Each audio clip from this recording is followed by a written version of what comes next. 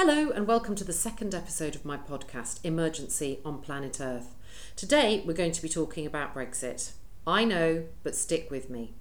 Now, the EU sets out a series of environmental principles for governments to abide by, and it also establishes legal minimum standards for our water quality, our waste and on air pollution. It's the government's job to meet those targets.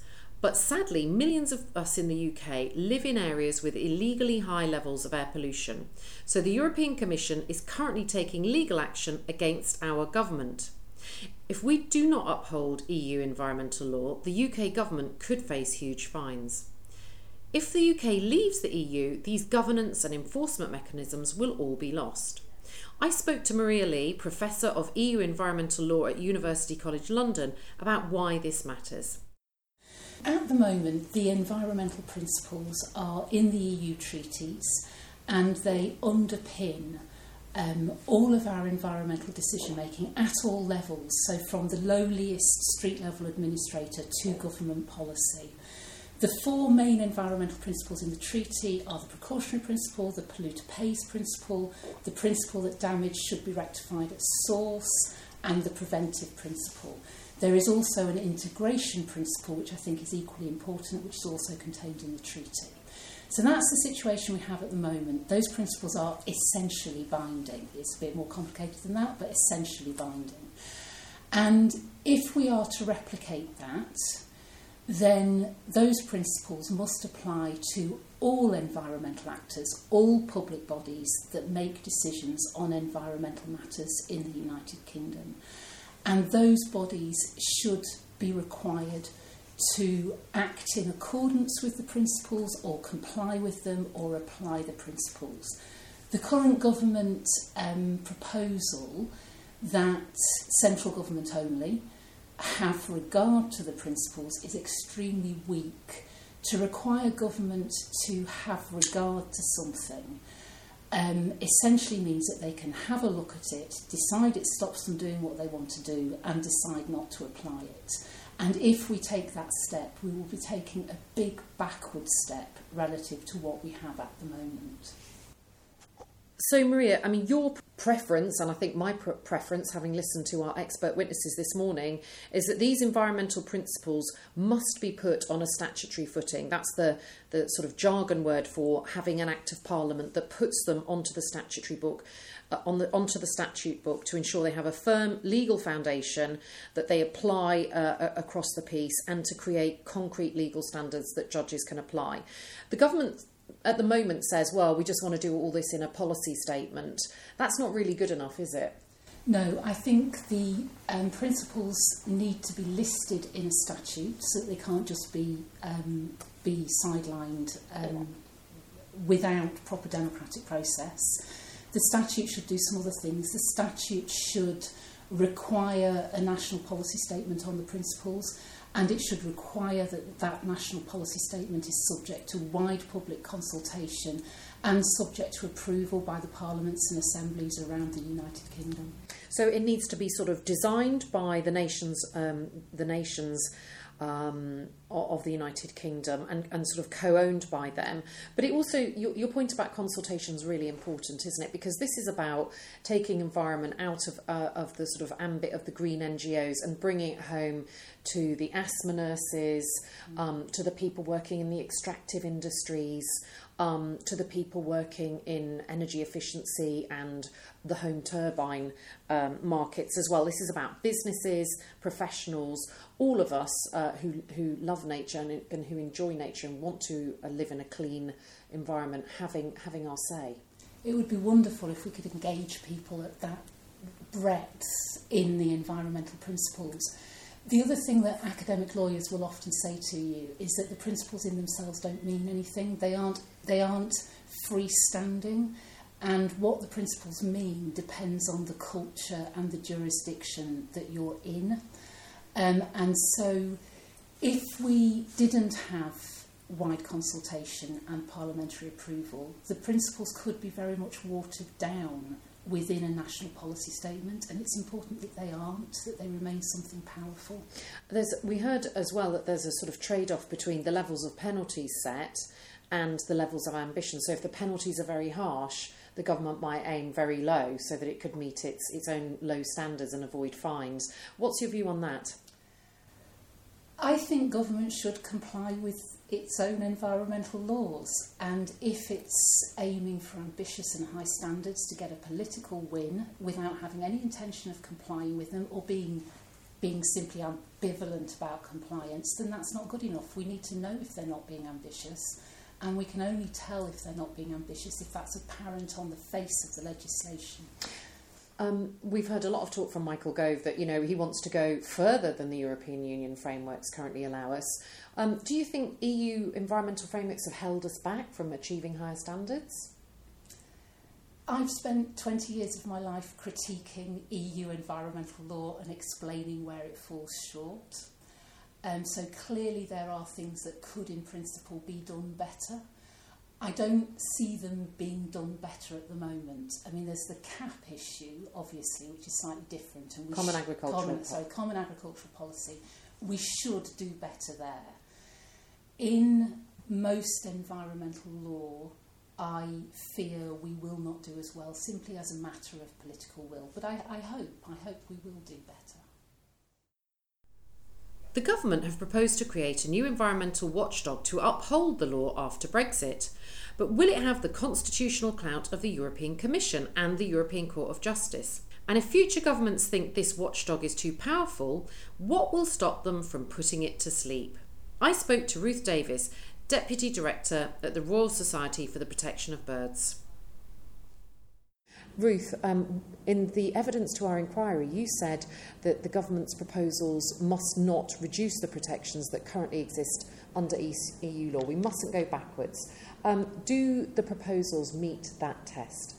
I think absolutely categorically not as it stands, Mary. There's a very simple thing to me, which is that we have a strong process in the European Union as it stands at the moment that holds the government to account should it fail to meet standards that it's signed up to.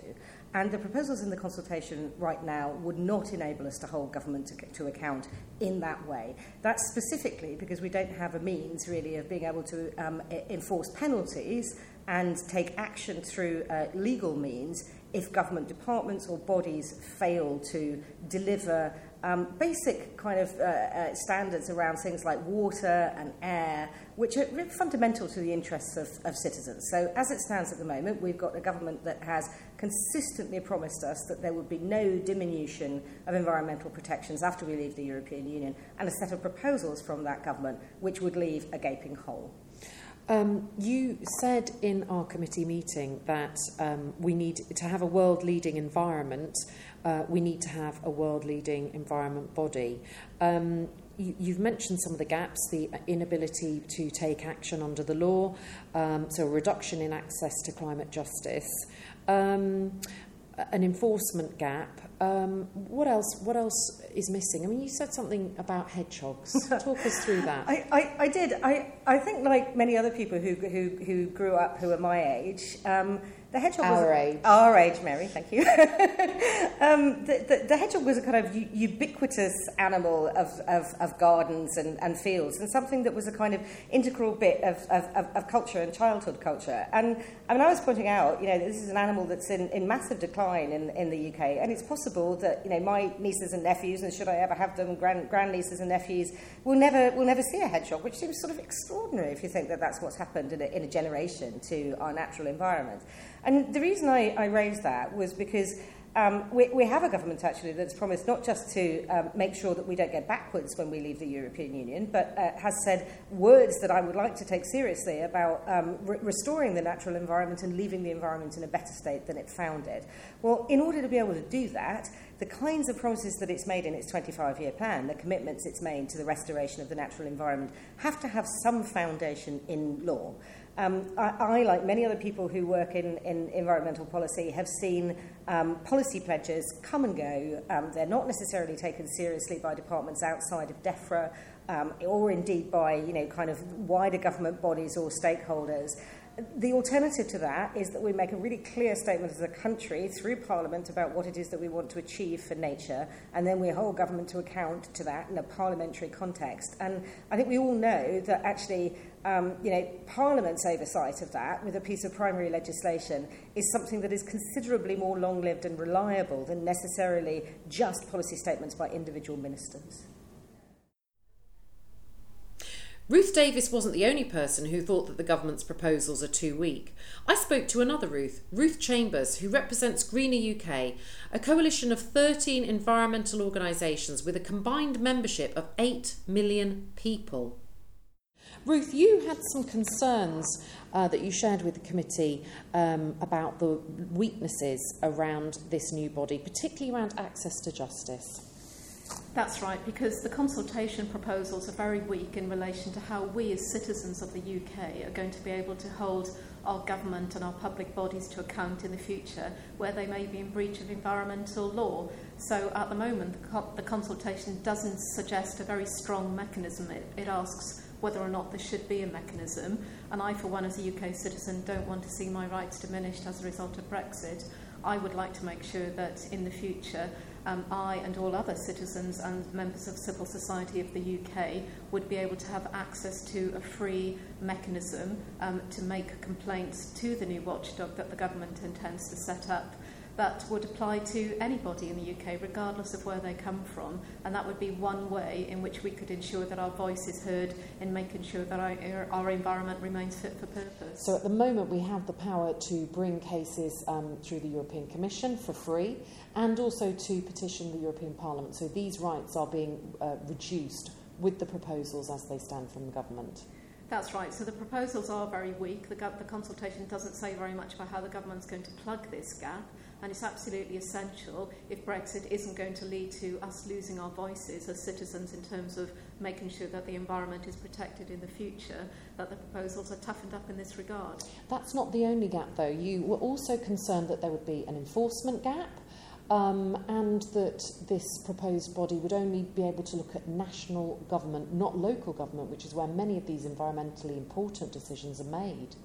Yes, that's a major gap. So just applying the new body and indeed the environmental principles to central government, we believe, isn't a faithful replication of the status quo and won't ensure that the environment is protected as much as it needs to be in the future. The new body needs to be able to look at the activities and the decisions of bodies such as Natural England and the Environment Agency.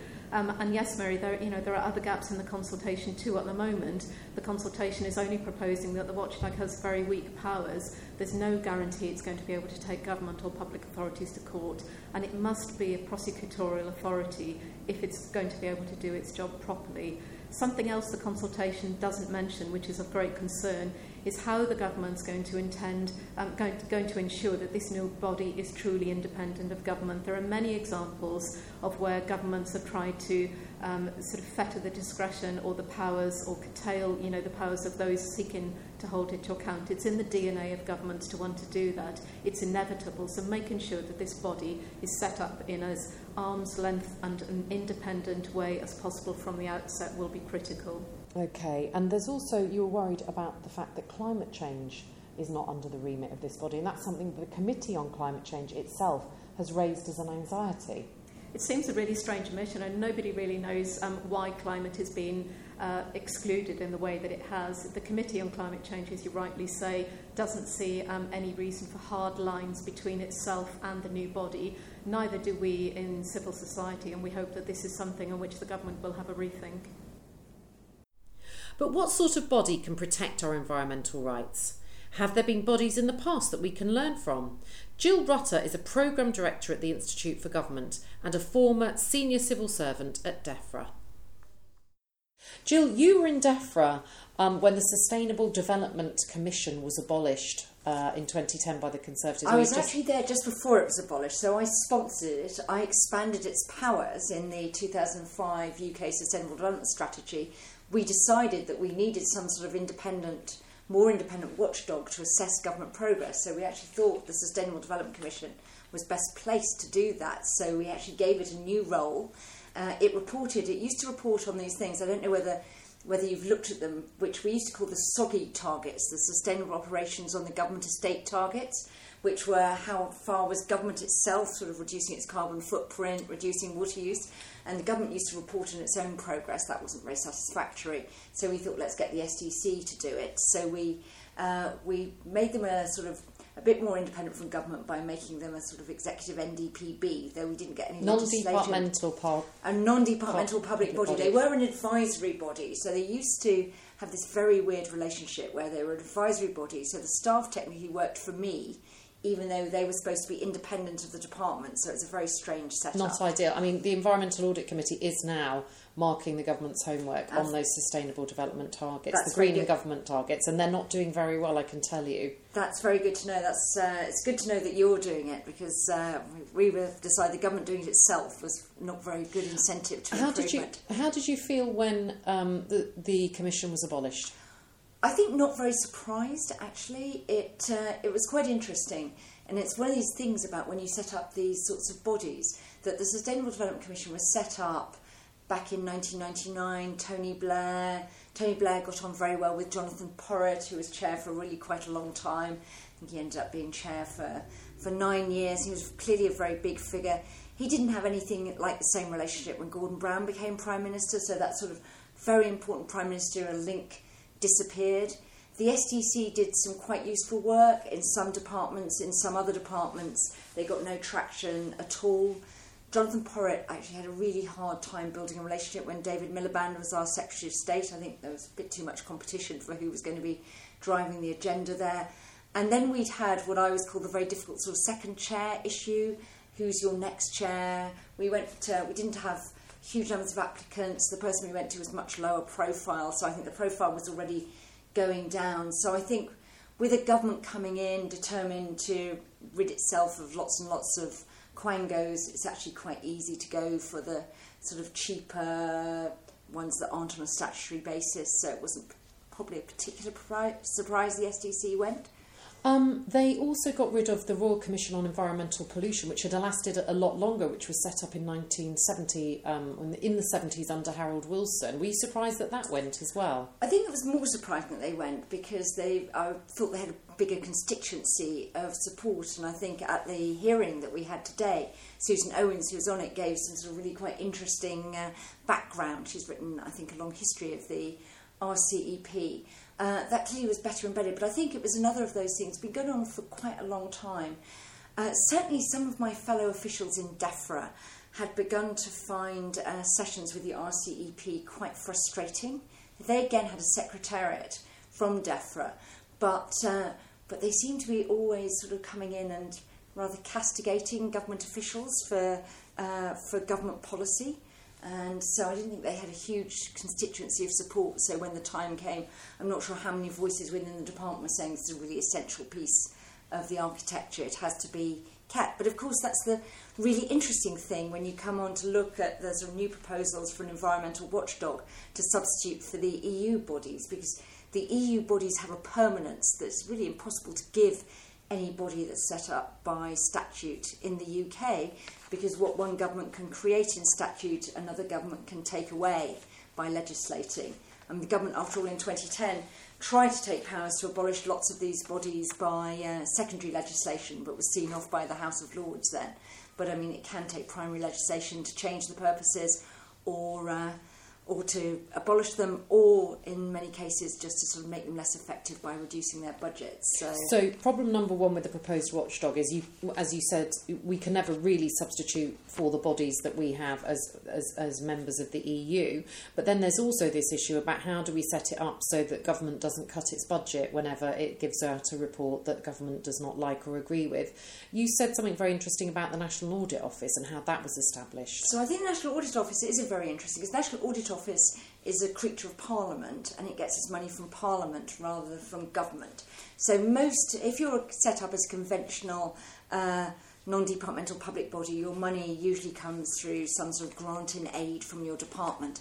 And actually what's quite interesting about that is when the Treasury does its settlement with the department, you don't see how much of that money is going to the public bodies. They actually get their money at a later stage. They have to make a sort of argument with the department on how much they get. It's different for some bodies. There are some bodies called non-ministerial departments who technically do their own negotiations with the Treasury. They may or may not do that so much, but they certainly have a sort of single identified line. There's one interesting exception to this rule that you don't see how much money the body gets which is the Office for Budget Responsibility, which is after all a watchdog on the Treasury, does the sort of fiscal forecasting, make sure the government's on track to deliver its fiscal targets. And really interestingly, this was actually an initiative by Parliament, who said, actually, Treasury, we don't necessarily trust you to keep funding this.